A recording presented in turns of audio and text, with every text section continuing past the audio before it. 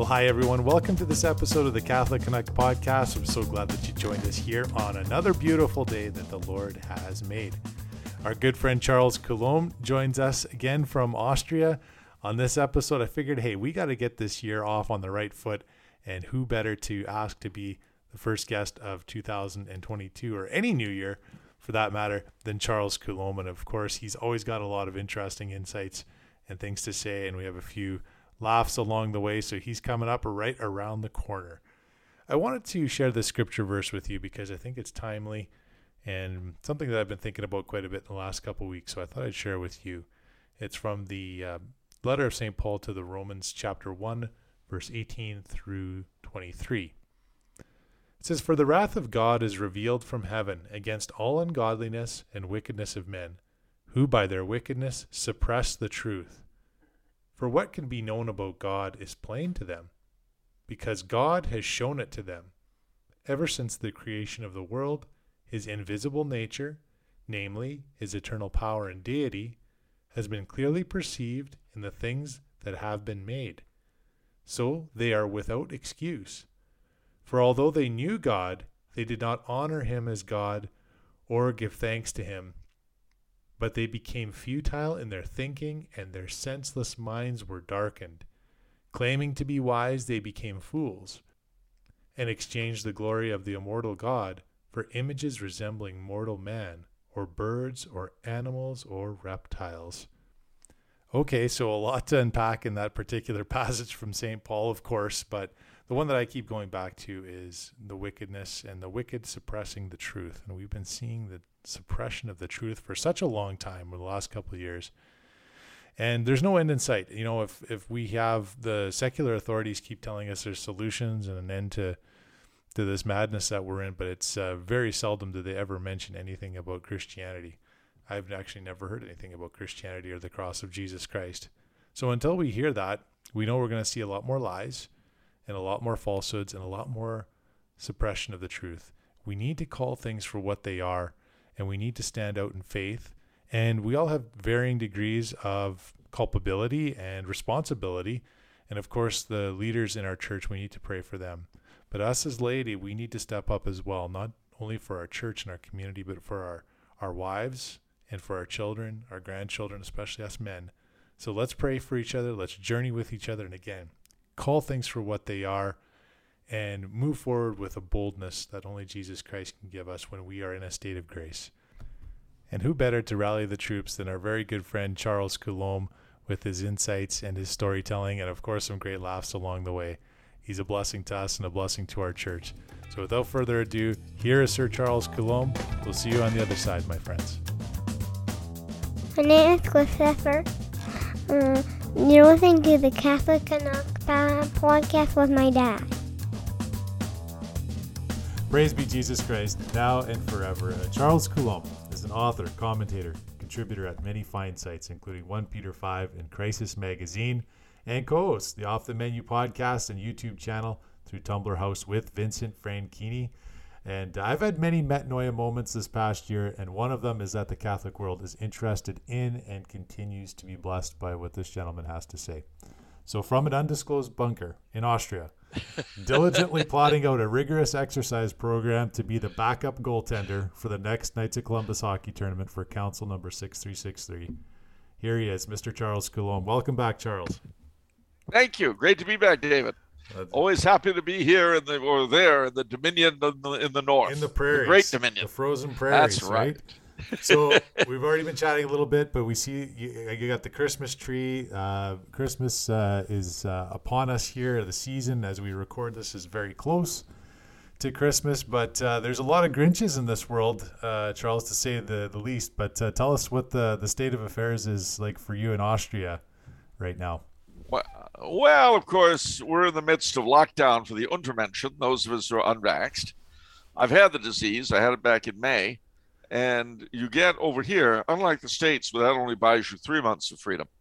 In Austria, they're very generous, and you get 6 months. But my 6 months ran out. So starting in February, they're going to be charging the unvaxxed for existing. And then in March or April, As I was mentioned before the show, Valneva will be bringing out a vaccine, which I suspect will be takeable in the sense that it's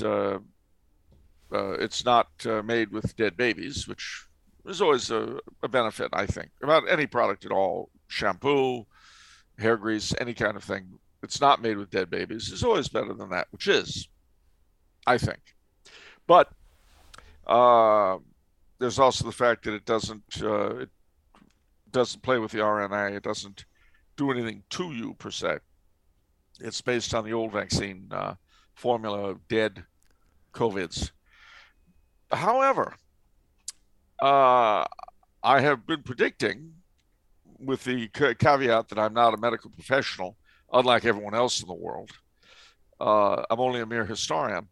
But my prediction has been that COVID itself would mutate out of existence sometime between now and the summer. My suspicion is that the much touted Omicron is a sign of this. Remember, a virus wants to go in two directions. It wants to get ever easier to catch. And I say want, I'm anthropomorphizing, of course. Viruses, not unlike politicians, don't have brains, so they don't, there's no there there. They're very totally instinctual. But they want to go in two directions: easy to catch and no symptoms. That's the height of success for a virus. And you and I are absolutely crawling right now with all sorts of viruses and bacteria that would have killed us easily in their pure form, in the first form in which they joined the human parade. But they've mutated to a place where they are symbiotic with us. And this will happen with your old COVID, I suspect. Well, and I think Omicron is our first taste of that. It's everywhere. It's everywhere. And only one person possibly has died of it around the world. Speaking of those with lacking brains, I mean, we've seen the politicians take this opportunity to really run with this Omicron. It's almost like the ship sinking, but trying to hang on to it for every last morsel of power that they could get. And boy, it's frustrating to see this when the evidence is so clear and everything is right in front of you. To have these politicians hanging on to this is quite the wake up call. And it's funny, funny not in a ha-ha way, but in Austria, Germany, other places in Europe, where we're seeing this oppression of people. You'd figure that these countries would have learned some lessons in the last century or more. If they learned lessons, then the Habsburgs would be back. No, the thing is that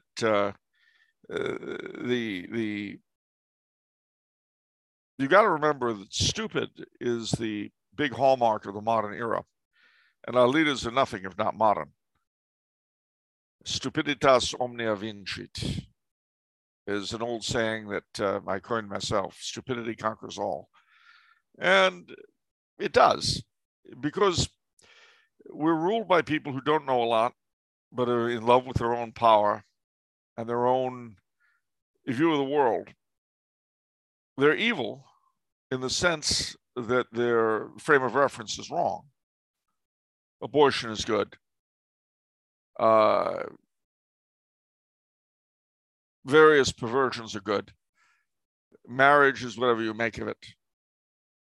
Infanticide is okay. Euthanasia is okay. These are, objectively speaking, evil positions. Now, mind you, that doesn't mean that they aren't held by some of the nicest people imaginable. That's not my point. But nice and good and evil and annoying are not synonyms. You also have some really annoying people with the very best views, to be brutally frank. We should obviously try to avoid being annoying and try to be good. But anyhow, I digress. So the thing is that on top of that evil, there's a kind of insanity that afflicts a leadership class. And that insanity, it's not, again, just for the moment, I'm not using hyperbole or joking. When I say they're insane, I do not mean that they think they're rabbits or they believe that they really live on Mars. That's not what I mean. When rulership are insane, the image in their head of the way reality should be is more important to them even than their own self-interest. So, like everyone's go-to evil people, the Nazis, their racial policies in the east of Europe were more important to them than defeating the Soviets, which they could have done quite easily if they dropped all the racial garbage. They wouldn't do it because it was more important than winning. Similarly, our masters would rather have women in combat than win battles. That's the way they're crazy. And they'd rather defund the police. Well, moron, who's going to protect your house? Well, I could hire private security. Yes, I got that part. You have everyone else in lockdown and you're partying your blues away in front of cameras. Are you really that stupid? Yes, you are. Are you really that insane? Uh-huh. Are you really that evil? Oh, yeah. Evil, insane, stupid. Those are the three qualities of modern leadership. In the main, there are exceptions. But it didn't happen this way overnight. And I'm sorry for those of us who feel differently. But I don't believe this was the result of deep, dark conspiracies or people plotting to be insane, evil, and stupid. But I do think that people who are evil, insane, and stupid will act as though they were part of a deep, dark conspiracy. Or to put this another way, take my beloved country, the United States. Now, Freemasonry plays the role in my country that Catholicism does, say, in Italy or Spain. The vast majority of people may not believe its dogmas, but they have its attitudes. And what I mean by that is not that we believe in sacrificing goats under the full moon or whatever. No. We believe in the basic revealed Masonic dictum, which is conduct over creed. It doesn't matter what you believe as long as you're a nice person. That is Freemasonry in a nutshell, or Unitarianism or humanism or any of the other things. So what happens? If you put an American, say we've defeated Spain in 1898, and you find yourself governor of Cuba, Puerto Rico, or the Philippines, even if you're a Catholic, one of the first things you're going to do is disestablish the church. Now, it's not because you got an order from Masonry Central to do that. It's because that's the way your mental universe works. It's just everybody you know are part of this community of mind. And it's the same way you take people like ourselves, you and me and half of our listeners. You put any one of us in a position of authority, and we would act in a certain way, tend to. And it's not because we'd be getting orders from Rad Trad Central. If there were such a thing, I'd really want to give them a piece of my mind because they're not doing a good job in terms of running us. Anyhow, the thing is that this is just the way people are. And hard to believe though it is, our leaders are people in some sense. I think. I mean, I'm amenable to being argued out of that. At any rate, that's half the Grinches this Christmas are the political Grinches. And all I can say to them is get stuffed. Until you can come in here and take down my decorations, guess what? You can do whatever you want with your little power, little man. When you are dead, no one will remember you. And that's true of the vast majority of people we deal with in life. Memento mori. Not even enough Catholics think about that too, right, Charles? I mean, it's remember your death. And it's just, this life is so fleeting and fast, and what we do with it in such a small amount of time. It zips by. I mean, I always think of Shelley. My name is Ozymandias, King of Kings. Look upon my works, ye mighty in despair. Of course, there's nothing there but a couple of wrecked things in the desert. When it comes to topics with Charles Coulombe, I think I've got a million, and I have to whittle them down somehow to a few. But let's chat about that. This motu proprio, traditionist, Custodes, is that what they called it? Yeah. The janitors of tradition. Amazing how quickly these dubias get answered here within a couple of months. And I don't know, maybe you missed it, Charles. Was there an appendix including that dubia on Amoris Laetitia? I didn't see that one. Maybe it was in the back there. Something. I don't know. What's to be said? Look, we've had evil popes in the past. Some have been morally evil, some have been doctrinally evil, some have been both. It's no fun having an evil pope. It really isn't. But should we have any better? Have we Catholics really demonstrated what we deserve? I mean, I'll put this another way. 100 years ago, next year, Blessed Emperor Carl died in Madeira. Now, why did he die? Well, he died because he couldn't afford proper medicine or food. Now, why couldn't he? Why didn't he have any money? He's an emperor, an ex-emperor, a deposed emperor. Well, because Mr. Lloyd George and Mr. Wilson and Mr. Clemenceau and Mr. Orlando of Italy decreed that until and unless he gave up his right to the throne, they would have no money, and their supporters wouldn't be able to send them anything. Now, let's think about that for a second, shall we? Why, when it was obviously to their advantage and there wasn't a position to get his throne back, why didn't he go ahead and do it? Well, because he had sworn an oath when he was crowned. That's why. He and his wife felt they couldn't do it. Death before dishonor, and sanctity on top of it. Sounds awfully admirable, right? But I assure you, having him die in those circumstances in Madeira were not why the Canadians died at Vimy Ridge, or the French at Verdun, or the South Africans at Delville Wood, or the British on the Somme, or the Australians and the New Zealanders in Gallipoli, or the Americans at the Argonne. Our fathers did not die so that that man should die so horribly. But he did, and he was a saint, as it turns out. He didn't really get the support he should have gotten from anybody, well, except his immediate family and a few people. So we didn't want that kind of rulership. We still don't. No, we want freedom.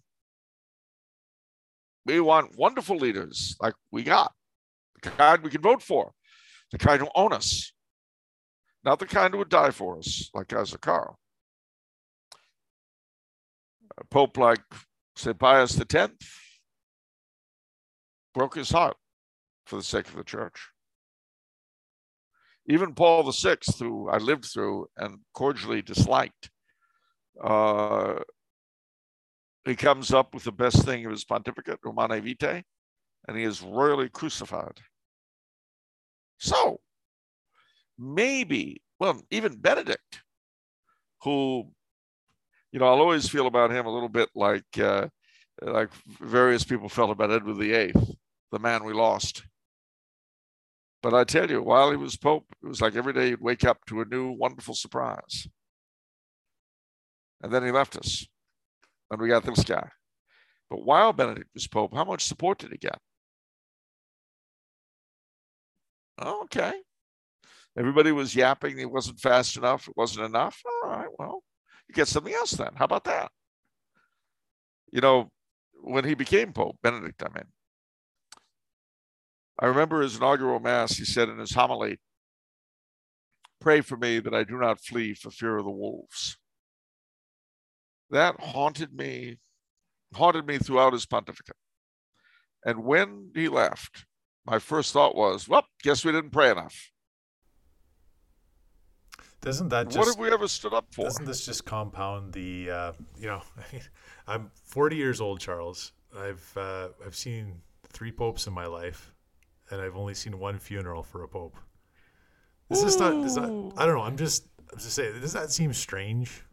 For somebody like me in my age group, Well, it does. I mean, my first memories, amongst other things, they're John the 23rd's funeral, and the ending ceremonies of Vatican II a couple of years later, Kennedy's assassination funeral. That's where I came in on the story. That's where I came into the theater. Yeah, that too is kind of an alien reference to you because of the multiplexes. But in the good old days, when you only had one screen per theater, they'd run the same movies over and over, usually a double feature. Now, if you were late, and believe me, in my family, we're always late, always. We'd come in, we'd sit down, we'd see the movie to the end, see the second feature or the first feature, depending on what it was we'd come for, and then stay until the movie we'd come in at played to the point we'd come in at. And then the phrase was, this wasn't just us, it was just saying, well, here's where I came in, meaning time to leave. Yeah. So that's what was going on when I came into the picture, when I came into the movie. You don't have to go home, but you can't stay here, right? Yes, exactly right. Go wherever you like, but not here. But see, that was the other thing. They were used to people doing that back then. Yeah. Anyhow, don't get me off down memory lane, or I'll wander down there. For me, and just so our listeners are clear, I've mentioned this before, that I go to Novus Ordo masses. I've actually never been to a traditional Latin mass in my life, and I feel bad about that. But I go to the Ordinariate Mass, the Byzantine Ukrainian Catholics. There's a lot of them around here. But this news to me, Charles, is a kick in the gut, because I can feel the pain in our church from the good, virtuous people. And it's not like I don't want to go to a traditional Latin Mass. I always say I'm a traditionally minded, Novus Ordo going Catholic. But the timing of this, right before Christmas, a couple months after the original document came out, this is concerning for me. And like I said before, it's 3 popes, 2 conclaves, 1 funeral. This is just it seems like an age of confusion that it's hard to overlook, right? But let's just talk. I just want to ask you about Pope Benedict for a second there, because you look back and you say, hey, we weren't praying hard enough. And you're right, that is exactly the words I remember the most from him is, pray that I don't flee for the wolves that are among us here, right? And when it came to the traditional Latin Mass, he seemed to be kind of building on what Pope John Paul II seemed to be at least starting to encourage, to say, hey, this is okay for us to be proud of our tradition, to be grateful, I should say, for our tradition. Of all the saints that have come, Charles, for Pope Benedict to and really open the door. And we're seeing this even here in Canada. It's certainly not as big of communities as maybe you'd see in the United States or Europe, but it seems that there's this real attraction from young people, especially around my age, with people with children, to attend the traditional Latin Mass, to see the beauty of the Mass and the sacrifice. Why are they doing this to our church, Charles? Why is that? Well, because they share with our temporal leadership 3 major qualities. They're evil, they're insane, and they're stupid, in exactly the way that our civil leadership is. You see, you got to bear in mind that in any given period, all that in the world. How come?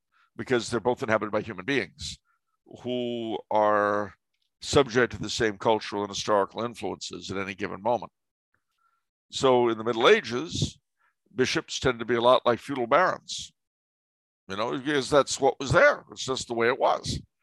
That wasn't, that had some drawbacks, but feudal barons are human beings. Now, today, the model is the corporate drone who just exists to exist, the bureaucrat, whether he be in government or business or religion. He's not really there for the end purpose of the machinery. He's just there to keep going. That's the largest bunch. Now, then you do have the ideological people who are insane in the sense that I've meant. Their ideology is more important than the reality. All right. Now then, having said all of that, let's go back to Vatican II. Now, the first thing I got to tell you is that there were some real problems in the pre-Vatican II church. But with certain exceptions, the problems were not really liturgical at all. There was no great outcry for change in the liturgy from the lay people. No, the problem was a lack of belief amongst the clergy, and not all the clergy either, amongst the 10% that mattered. You see, sociologically in any organization, 10% of the people who run it really count. And they may have a title or they may not. So, one important person really is the vice president in charge of software distribution. But his apparent equal, the vice president in charge of hardware distribution, he doesn't really have the same pull in the company that the other guy does. And then you've got a third fellow who's got no title at all, but the top brass listen to him. He's just sort of a consultant who hangs around. This is, it's a fluid thing. And this is true of any organization anywhere. And again, it's not good, it's not bad, it's just the way people are. So when that 10% that mattered in the church no longer believed that the church was necessary for salvation or that the sacraments were necessary, which of course is you might say, the mechanics of salvation. I mean, when you say extra ecclesiam nulla salus, there's no salvation outside the church, is that because you don't belong to the right club? No. It's all about the sacraments. It's we can check everything from Trent back to the gospel about that. But when they ceased to believe that, then there was a real problem. Because what's the church here for then? I mean, apart from giving us jobs, which we want to maintain. And so for some churchmen in that position, they became museum guardians. Others, patrons of the arts. Still others, social activists. Still others, cheap psychologists. Still others, God's bureaucrats, as I mentioned earlier, just keeping the machine going to keep the machine going. They're probably the largest group of any of them. They're the ones who coined the phrase managed decline. Because as Benedict XVI said in 2016, without that belief in the church and sacraments and salvation, not only do you lose your evangelistic sense, the desire to evangelize, you lose any reason to be Catholic at all.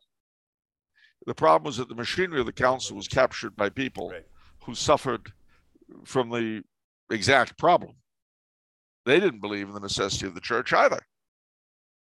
Pius XII predicted just such a thing in his encyclical Humani Generis. I'm not speaking of people like Karl Rahner, who had a real agenda. But the majority of the Council Fathers were people who had been through World War II, had really been smacked around, had seen terrible things, had lost not necessarily their faith in the doctrines of the church necessarily, but in the Catholic thing, in the Catholic ethos. And they were faced with the United States, which had saved Europe from the Nazis, was defending Western Europe from the communists, and which was based on non-Catholic principles, and apparently was quite successful. Everything that Pius IX had said in the 19th century about how confessionally neutral states would inevitably become anti-Catholic tyrannies seemed insane in the light of Eisenhower's America. So that couldn't be the problem. No. The liturgy. If only we could get the people into the liturgy, that must be it. Yeah. And that, of course, saved them from having to examine the real issues, which were themselves. Why are we here if we don't believe this? But it's a lot to expect of anyone to have that kind of clarity. Anyhow, they went to work. And of course, the council itself didn't really say anything too terrible about the liturgy. It was all afterwards. And my little joke is that it's like a cancer operation where they leave the tumor intact to remove all the healthy tissue. But they were very excited about it. And by they, I don't mean the people who issued the orders. I mean the people who carried them out. Every parish had this sort of Vatican II priest who was nasty and stupid and pushy. And you did things his way. And he was the one who'd rip out the altar rail and pull out the altar and pull out the statues and rip the rosary apart in the pulpit because he was part of the new thing. and we're new, and we're going to attract the young people. Moron. No. What's really going to happen is you're going to age.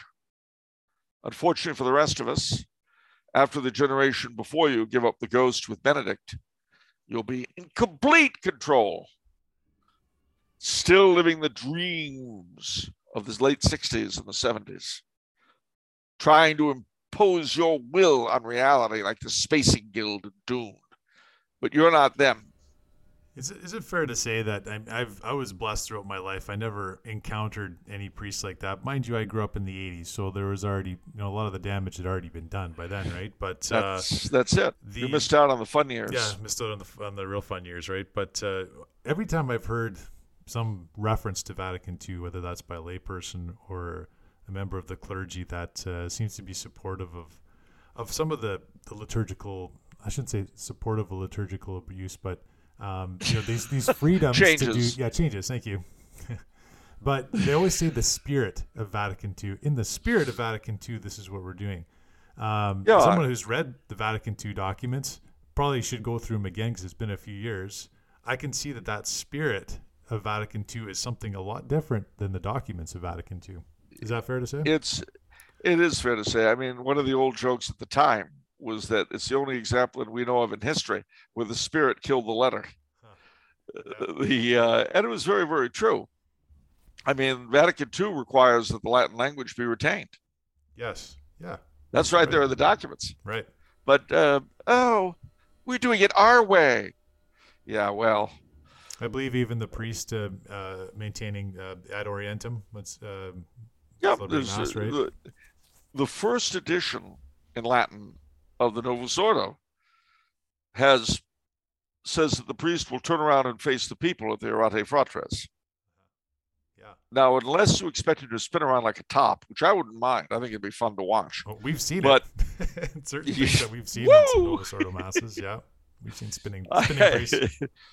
Speaking as a licensed liturgical dancer in the Archdiocese of Los Angeles, yes, I'm not kidding. I have my little certificate allowing me to teach liturgical dance. Oh, dear. Oh, man. Tell you what, one day you may get the chance to watch me do the Our Father, and I trust me, you'll never think of it the same way again. Wow. But my life as a journalist, what I did for my public, all of that, it's in the majority of the faithful, however, as with contraception, roll over. And wait, there's more. At the same time that they were dissecting the liturgy, they were also dissecting the church's role in the political sphere and the social sphere. Mm-hmm. To wit, the worthless dog named Pierre Elliott Trudeau, Her Majesty's former Prime Minister for Canada, approached the Canadian bishops about bringing in abortion. And he said to them, if you will oppose me on it, I won't try it. And their lordships said, oh, it's not the place of the church to dictate. Ooh, ooh. And so millions of Canadian babies had to die because of their lordships, who St. John Chrysostom would say are probably going snap, crackle, pop with Judas right now. The dead ones, I mean. So that's another thing when we look at the confluence of filthy leadership in church and state. Let's look at our past. Let's look at here in Austria. They brought in abortion in 1975. This is a Catholic country, quote unquote. And it was sort of kind of in those days, same. The bishops could have opposed it. Oh, it's not our place. We're just here to suck up your money and ruin your mass. Ha! Well, so let me get this straight. You're not intervening in the political sphere. You're not maintaining the faith. Your lordship, why do you exist? Why do you breathe and suck up money, your lordship? Aren't you a worthless parasite? I'm just, inquiring minds want to know. How would you characterize a worthless parasite, your lordship, and would you fit that description?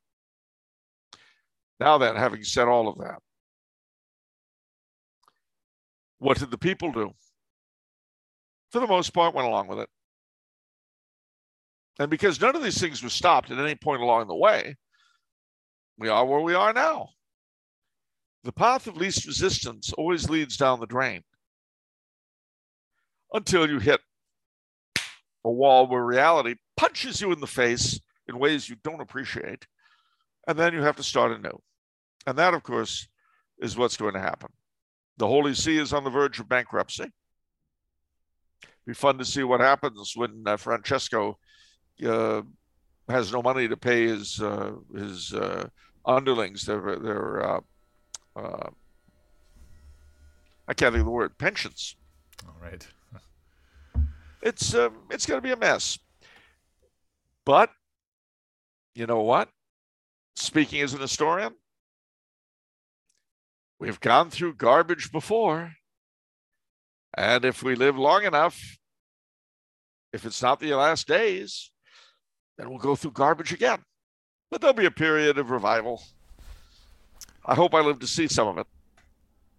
Yeah. In Canada, Charles, we recently, we as in the federal government, across all parties, passed a bill banning conversion therapy.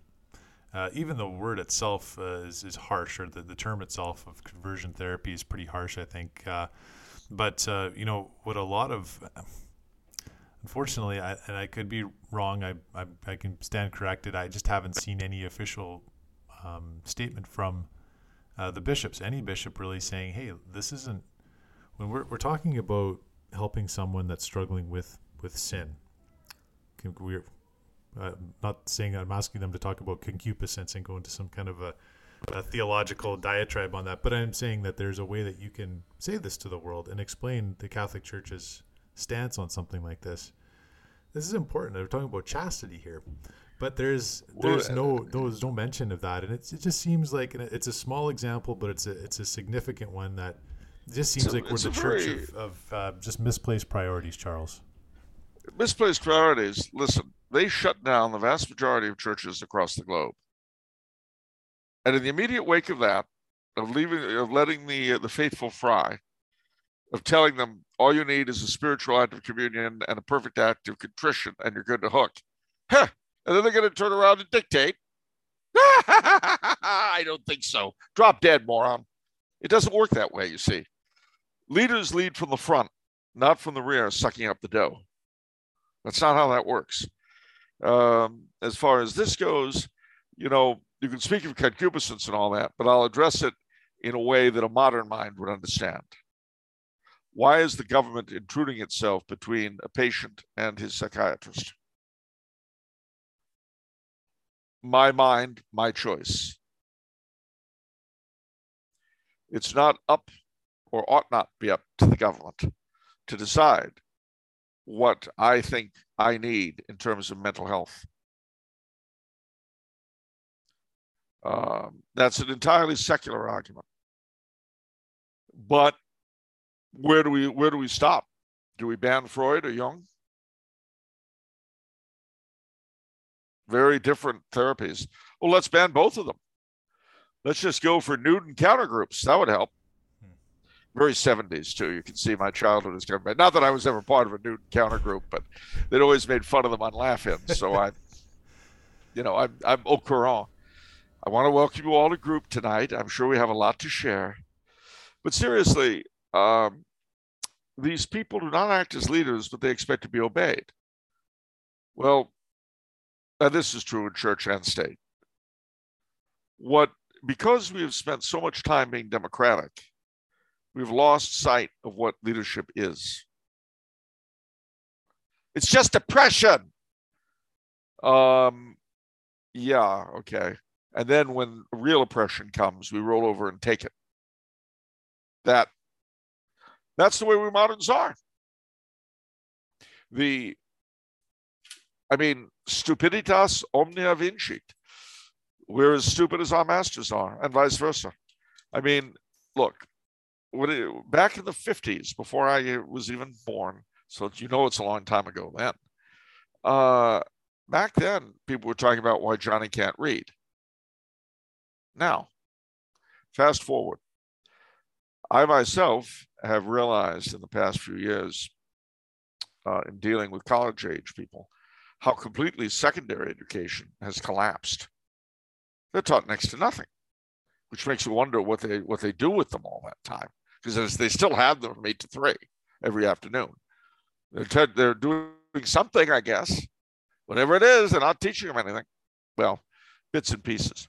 Anyhow, what has to be understood is that at the same time that we proles are being dumbed down, so are our masters.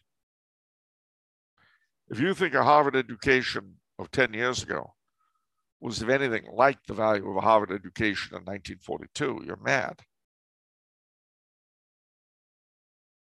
It's just no comparison.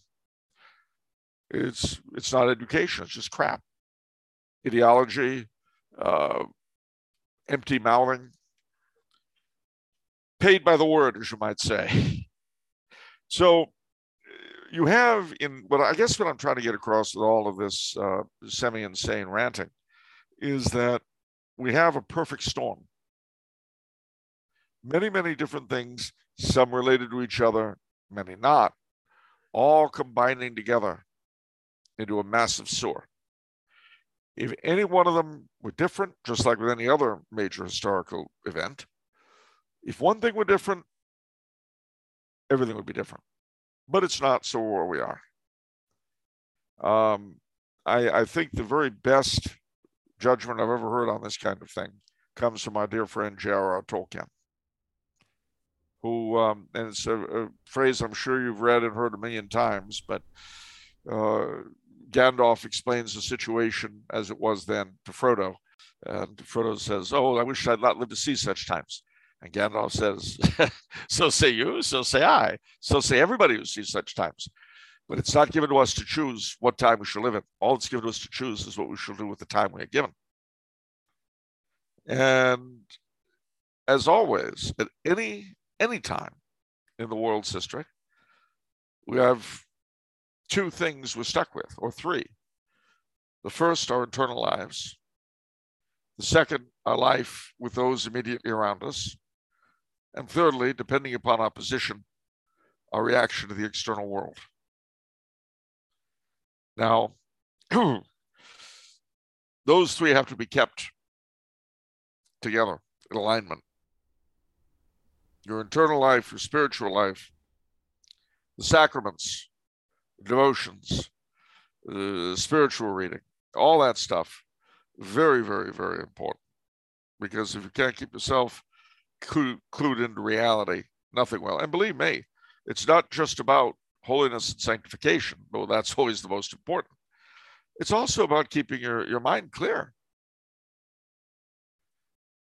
And to the degree that you stay close to God and his sacraments, to that degree, you've got a better chance of keeping a clear view and a clear head. We've had a lot of people here in Canada lose their job over, just saying that we choose not to sometimes even just disclose our status, right? We just believe in the freedom of, and some of them have even received the COVID vaccination, but they just said we don't want to disclose our status.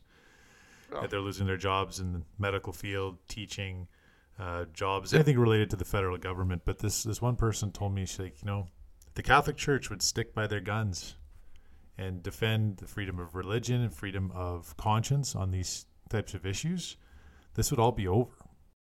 It's true. Yeah. That's been true all the way back to the 70s with abortion. All the way back then. If the church had seriously opposed it in any country with a plurality of Catholics, we would have stopped it.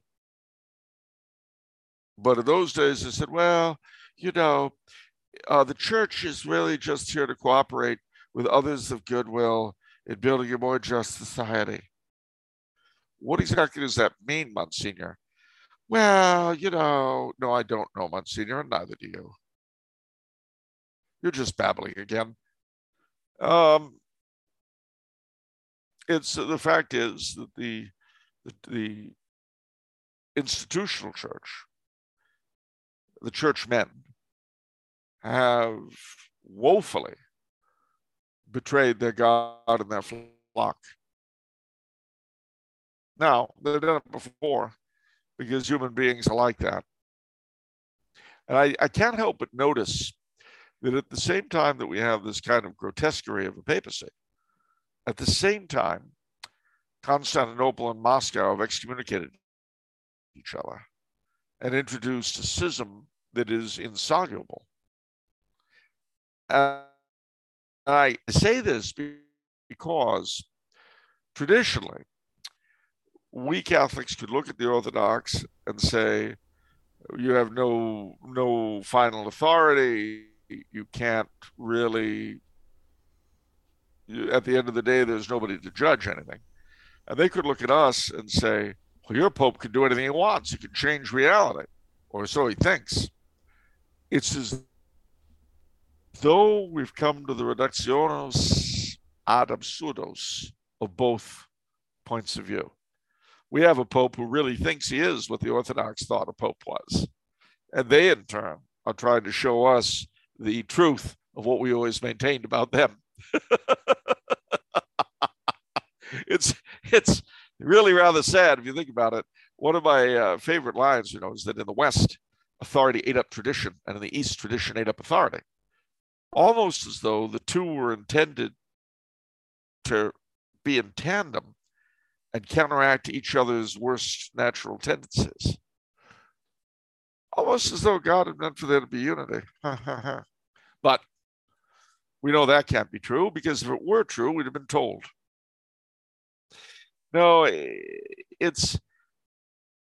can't help but think that a lot of chickens are coming home to roost in church and state, east and west, north and south. It's as though something were coming to an amazing head. Although what it means, what it's going to come out to, I don't know. Part of the problem is when you're living through something, you can't possibly know what its real significance is. I mean, with 9/11, I remember very, very well. I was a mile and a half from the Pentagon when it was hit. I was in a bus full of seminarians going to D.C. To take a tour of the Capitol building. As you can guess, we never got on a tour. But I gave a lecture that night to the seminarians, not the lecture I expected to give them, which was about how figures in history are just like us. We forget that because we know how their story turned out. But everything that we're feeling, the fear, the horror, the betrayal, the loathing, the apprehension, the hope, they all felt that. You read about the resistance in World War II or the missionaries in the great northwest of Canada. It's inspiring because we know how the stories turned out, but it's important to remember that they didn't know. Or again, to steal from Tolkien, we're the people that they'll be singing songs about one day, even as we sing songs now. Of course, I'd be presuming that we sang ballads, which we don't, because we really don't sing much of anything that isn't given to us to sing by corporate. But anyway, never mind. Stan Rogers, he was the last troubadour. Northwest Passage. Yeah. One of my favorite jokes is that I was one of Barrett's privateers sailing aboard the Mary Ellen Carter through the Northwest Passage. Nice. Well, if I don't get a purely Canadian line in there, see, otherwise the CBC wouldn't be sponsoring this show. Oh yeah, they pay so well. Yeah, with out of my wallet back into theirs, and not as much coming back. So, hey, that's the only reason I'm here is that great CBC. What? You mean this isn't sponsored? This is free? What? I take back everything I said. CRTC approved, I think, Charles, because if we went back in your lineage, we'd find that you are partially Canadian, so it would be classified, I believe, as Canadian content. So, I think it would skip the censor police. Oh, well, I'm half Canadian. There you go. See, I don't want to just talk about bad news. I feel like sometimes that's all we seem to talk about in news. But what do you say to a Catholic coming up for 2022? They got a new year coming around the corner here as we record this. Things are looking a little dark. But how do we maintain a right relationship with Jesus Christ, which is our first and foremost responsibility to save our own souls, but also to Yeah. witness to our spouse, our wife, or our husband, or our children, and then our community as well. How do we, in this time of virus and who knows how long it's going to last, how can we just take up that baton and be a witness of Jesus Christ to this world? Well, first and foremost, the sacraments. I mean, if Sunday Mass is the sine qua non, if you can go to daily communion and weekly confession, do it. And I'll tell you a funny thing about weekly confession. Pace those who would say, "Oh, you're using it as a sort of safety valve." No, my little munchkin. The thing about weekly confession is that, amongst other things, it'll give you an excuse to avoid, shall we say, habitual sins. In other words, let's say you were a habitual shoplifter, all right? But you're going to have to talk to Father McGuigan on Saturday. And the best way you deal with habitual sins. You don't look at the big picture. You look at just not doing it now. So you're there at the bay and you see something you particularly like to nick. And then you think, do I really want to talk to Father McGuigan about this? No. I'm going to give in at some point and nick something, but not now. And you manage to get out of the bay just with the stuff that you purchased. Especially because the bay's out of business now, I guess. So that makes it even better. That's why I had to chuckle when you mentioned the bay. That was, wow. Now that's a Canadian reference right there, Charles. All right. Well, let's not get too Canadian. Let's say Eaton's instead. Anyhow. So you stop by the Tim Hortons, and then that one's never safe. mind. Yeah. I don't think that'll ever go away. No matter what happens in the world, Tim Hortons will be still serving up coffee of some sort and some donuts. That's true. They're Canada's answer to the Dunkin'. But yep. The thing is that that's the first thing. Frequent communion, frequent confession. The rosary daily, the scapular, use your sacramentals, St. Benedict's medal, holy water, all this stuff, and learn about them. Don't just, mindlessly do it. Look them up, read about it. You've got so much stuff online now. I mean, there is literally nothing you can't spend hours reading about in the church. Now, mind you, you've got to have kind of your eye open, because there's also a lot of guff out there. So you always have to consider the source. But nevertheless, there's so much material out there that didn't exist when I was a boy. I mean, we didn't have the internet. I had to learn stuff. I had to read. I mean, books. Yeah. We had them back then. They were called books. And my late lamented friend Ray Bradbury warned that the temperature for burning them is Fahrenheit 451.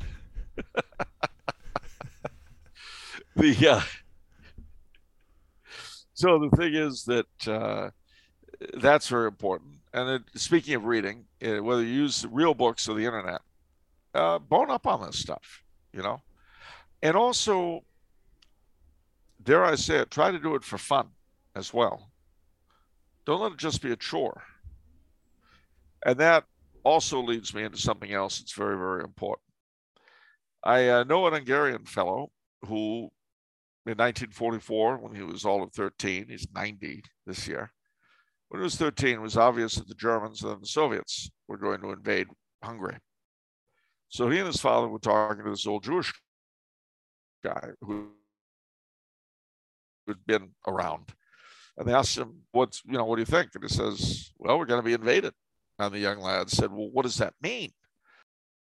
He said, well, I'll tell you. Firstly, they'll come for and then, I'm sorry to tell you, my little baron, they'll come for the nobility.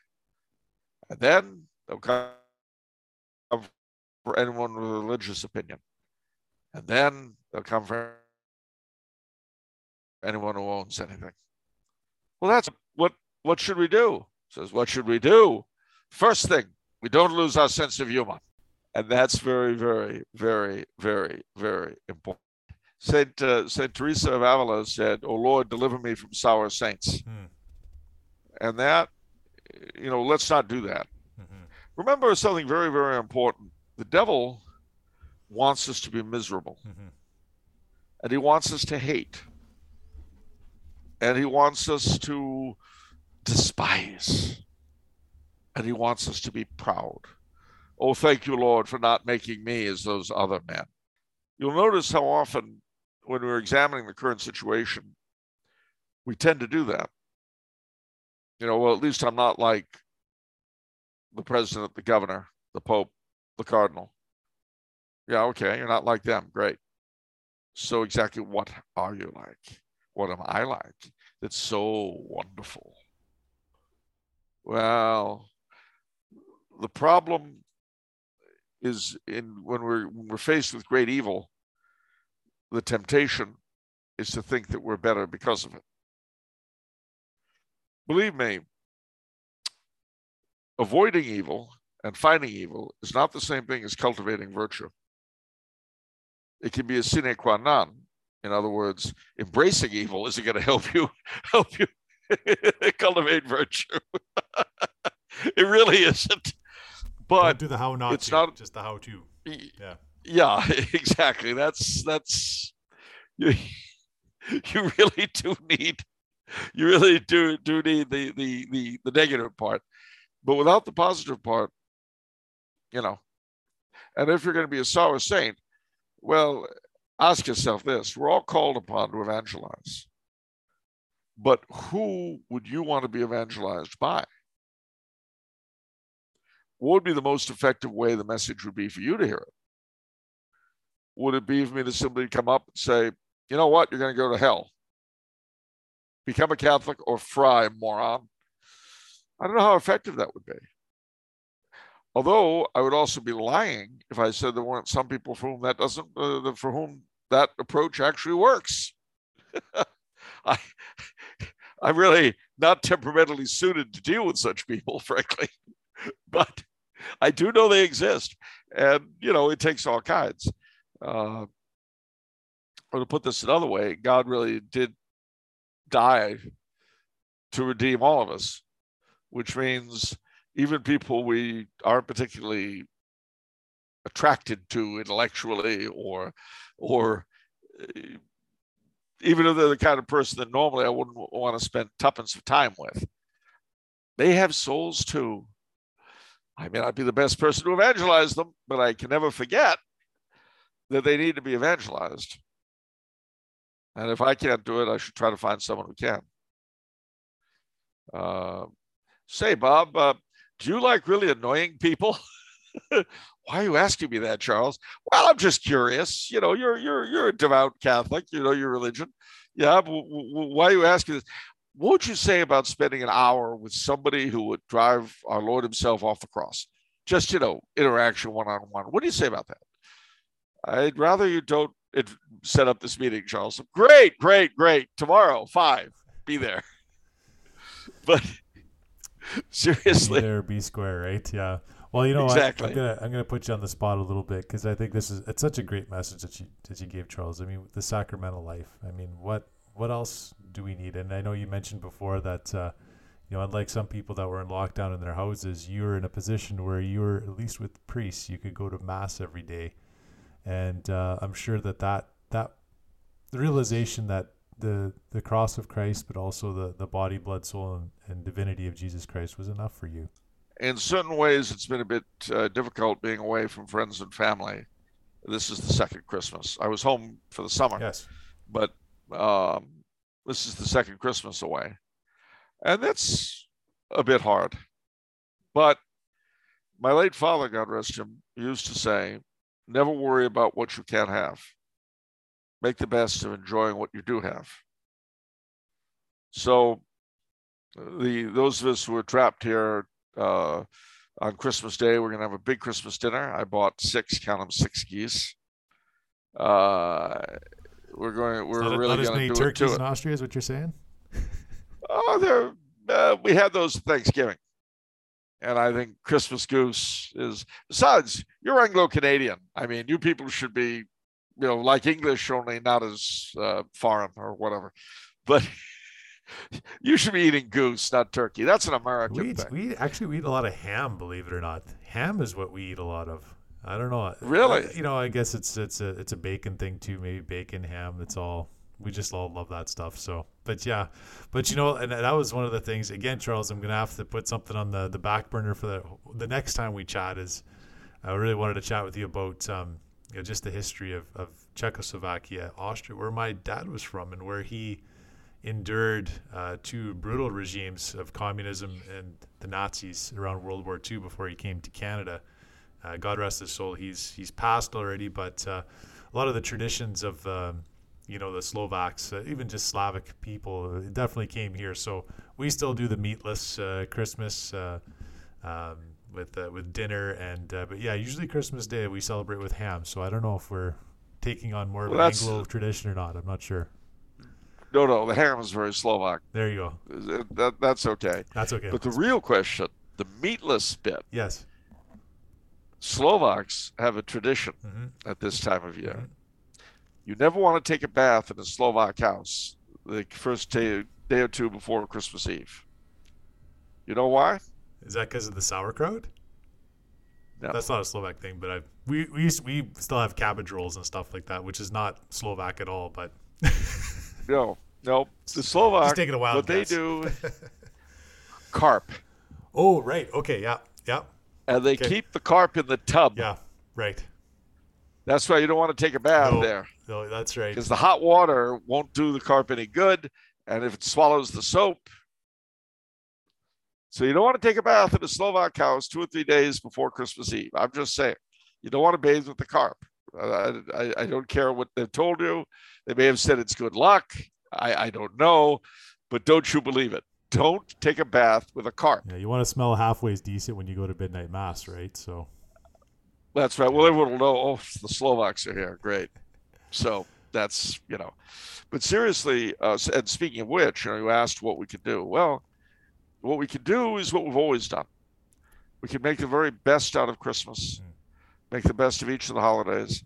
On April 1st, there is a very somber but grace-filled centennial. It is the death of Blessed Kaiser Karl in Madeira.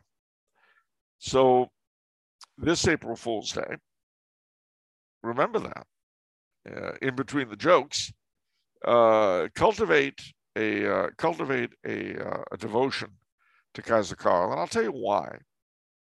He's a very important figure for us right now, because what is the basic problem really in church and state? It is a failure of leadership. If you reduce everything to its commonality, we have a complete and total failure of leadership across the board, top to bottom, beginning to end, church and state. Everywhere you turn around, it's morons running the show. Kaiser Karl was the epitome of what a leader should be. Like us, he was woefully betrayed by the very people who should have stood by him. So that's a twofold reason to cultivate a devotion to him in this time. One, that we get sacrificial leadership again of the sort of he epitomized, someone who was willing to die for his peoples, which is what one hopes one gets both in church and state.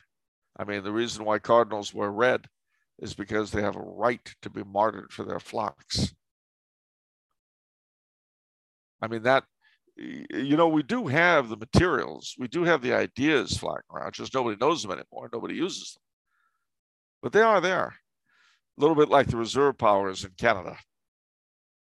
Oh, what I wouldn't do for a governor general to just dissolve parliament and then not call it back. You'd have if you ran a political party based on that, you might actually do something, I think, now, especially in the prairie provinces, Charles. But you know what? I do want to say one day I'm going to get that book, because you're referring to Blessed Karl, right? That's the book that you wrote. I haven't read it yet, so I'm going to read it, and then when I read it, you're going to have to come back and we're going to chat about that, because I think that's not a story, well, a great story in itself, but a great life and a vocation, and I think we need to we'll have to dedicate a whole show just to that. I do want to ask you about St. Charles Borromeo, because you mentioned about the crazy, the politicians, and so we're talking about St. Charles Borromeo, who I know I've mentioned probably every other podcast, because I love this man so much, the saint. I didn't know it at the time, Charles, but when I was a child in my youth, we had a small little country church in the town of Tuatna of 8 people, including the 2 dogs and the 1 horse that were still alive. But we had St. Charles Borromeo Parish. Didn't know much about St. Charles Borromeo. Didn't really. That little parish shut down when I was about 6 or 7. But boy, when I remembered that was who it was, and then during this pandemic, well, unfortunately, Catholics just aren't reading enough about what this man did. When the politicians headed for the hills in Milan, he came in and radically transformed the spiritual lives, and saved a lot, even just with their just their day-to-day needs when it came to clothing and food. But then also, just for fun, after he was done with the plague, he was a major part of the Counter-Reformation to bring some amazing fruit back to the church again. What a champion this guy was. Do you know some things about St. Charles Borromeo that you can share with our audience? Well, a couple of things. One is that the Borromeo family crest has on it the word humilitas, humility. And before he came along, everyone used to say that was the only place you'd see it among the Borromeos. The only place you'd see humility was on their coat of arms, because they were all proud as the devil, people would say about them. Well, he was a cardinal nephew. And unlike most cardinal nephews, he didn't take advantage of it. So much so that when his uncle died, rather than staying in Rome as the successor wanted him to, he said, you're not my uncle. I'm going to Milan. And he did. Everything you said is quite true, but it's interesting that his intervention in Switzerland was key to maintaining those cantons that are Catholic today, because he formed, as was true wherever the Reformation had gone, the Catholic resistance was kind of like the way it was to abortion in my day, like very little. But St. Charles Borromeo rallied the troops in Switzerland and saved canton after canton. And the Catholic cantons bound themselves together into what was called the Borromean League after him. And the institutional position of the church in Switzerland, dominant in more than half of the cantons, is directly responsible to St. Charles Borromeo's politics. Now, it's interesting that, and here is a likeness with him and Kaiser Karl, Kaiser Karl, though, was actually named after Charlemagne, obviously. St. Charles Borromeo was his namesake.